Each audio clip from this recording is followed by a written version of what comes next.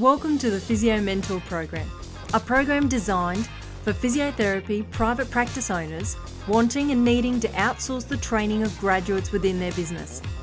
Our mission is to create private practices that you would have wanted to start a career in. Hi everyone, Melissa Salmon here from Physio Mentor. Today we're discussing interview questions for graduates, and this is part one of a two-part series. I'm going to also give you some hints and tips as to what to look for in the responses of graduates that would guide you for a successful candidate in your business. You really want to suit the worker to the job. You don't want to have to restructure the job or your business or the practice to suit a worker. It's like putting a square peg in a round hole. You have to find the right fit for your business. So let's get straight into it. So number one question. I like to start with, tell me a bit about yourself, like where you grew up, what your parents do, etc. I love to hear a graduate's story, a bit of their life experience. Have they done any travelling? Where did they grow up? Did they play any sport? But what we find is that the candidates that are the most successful in private practice seem to be the ones that have grown up in a small business background. So potentially parents that have owned their own business, and these graduates have worked in the business and they understand the workings of a business and that money needs to come in order to pay expenses, pay wages and make a profit in order to have a business. Not to disadvantage anyone else, but if you had that candidate sitting in front of you, that would be a top candidate. Question number 2. Why did you become a physio? I really want to hear why a graduate became a physio. Is it because that they think they're going to make a lot of money and out of the profession? Is it because they have a true passion? They have a story behind them as to having physio themselves and they had some great benefit from physio that's guided them in their direction. I think if you're money driven, that will only really last so long.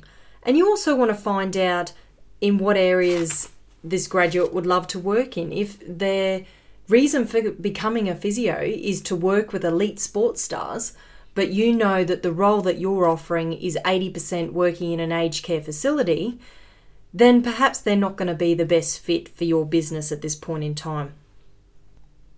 Question number 3. Where do you want to be in your profession in 10 years' time? This is a great question. It will indicate to you the ambition of a graduate and where their plans are, but it gives you an opening as to if this graduate turns out to be highly successful in your business, how can you drive them? How can you keep them on board in your business and not lose them to another business? So it can indicate if this person says, well, I would like to move on to medicine within 12 months, you have to have a think about, is that going to be enough time dedicated to your business to recoup hiring costs and the training costs that you would have put into this graduate?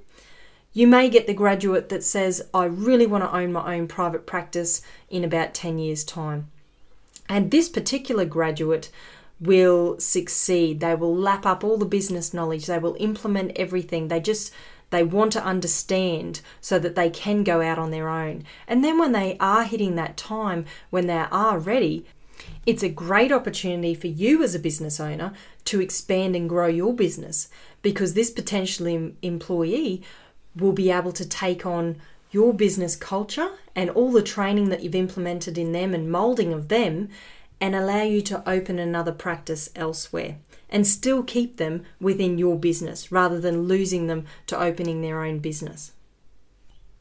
Number 4, I like to add in a scenario or some type of role play. It gives me a really good insight into the graduate's knowledge of the business and perhaps their clinical knowledge and how they would educate and explain things to a patient.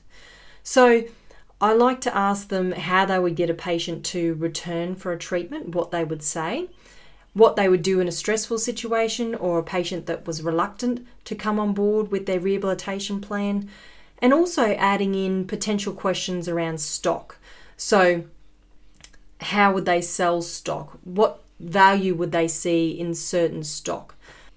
It's a very personal thing when it comes to selling and selling stock. And if you have a graduate that doesn't have the right mindset and doesn't value what we do as a profession or value the stock that we sell and the price it is priced at, then they will not succeed in private practice. So you don't want a graduate that's going to be saying, look, get on eBay, you can find it cheaper. You really want them to be buying it in your business. So it's important that you find that mindset in a graduate that feels that by buying in the business and keeping everything under your roof, we will all succeed. Question number 5 is often a question I like to ask after we have a discussion in regards to money, salary, wages, things like that. A graduate these days, they're very savvy, they're very confident, and that's a great trait to have. But I often then say, well, for this money, what will you bring to this clinic? And it's a tough question for a graduate to answer. And I think in most cases, I'm looking for a graduate that is honest and realistic about what they will bring to a clinic. I'm really not interested in graduates that promise something that they can't deliver on. And as business owners and private practitioners, we know what the capabilities and limitations are of a graduate within your business in those early stages.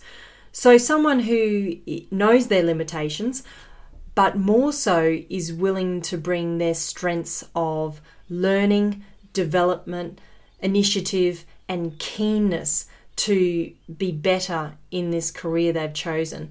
They're really ideal traits that you want to be picking up on when they're discussing their strengths.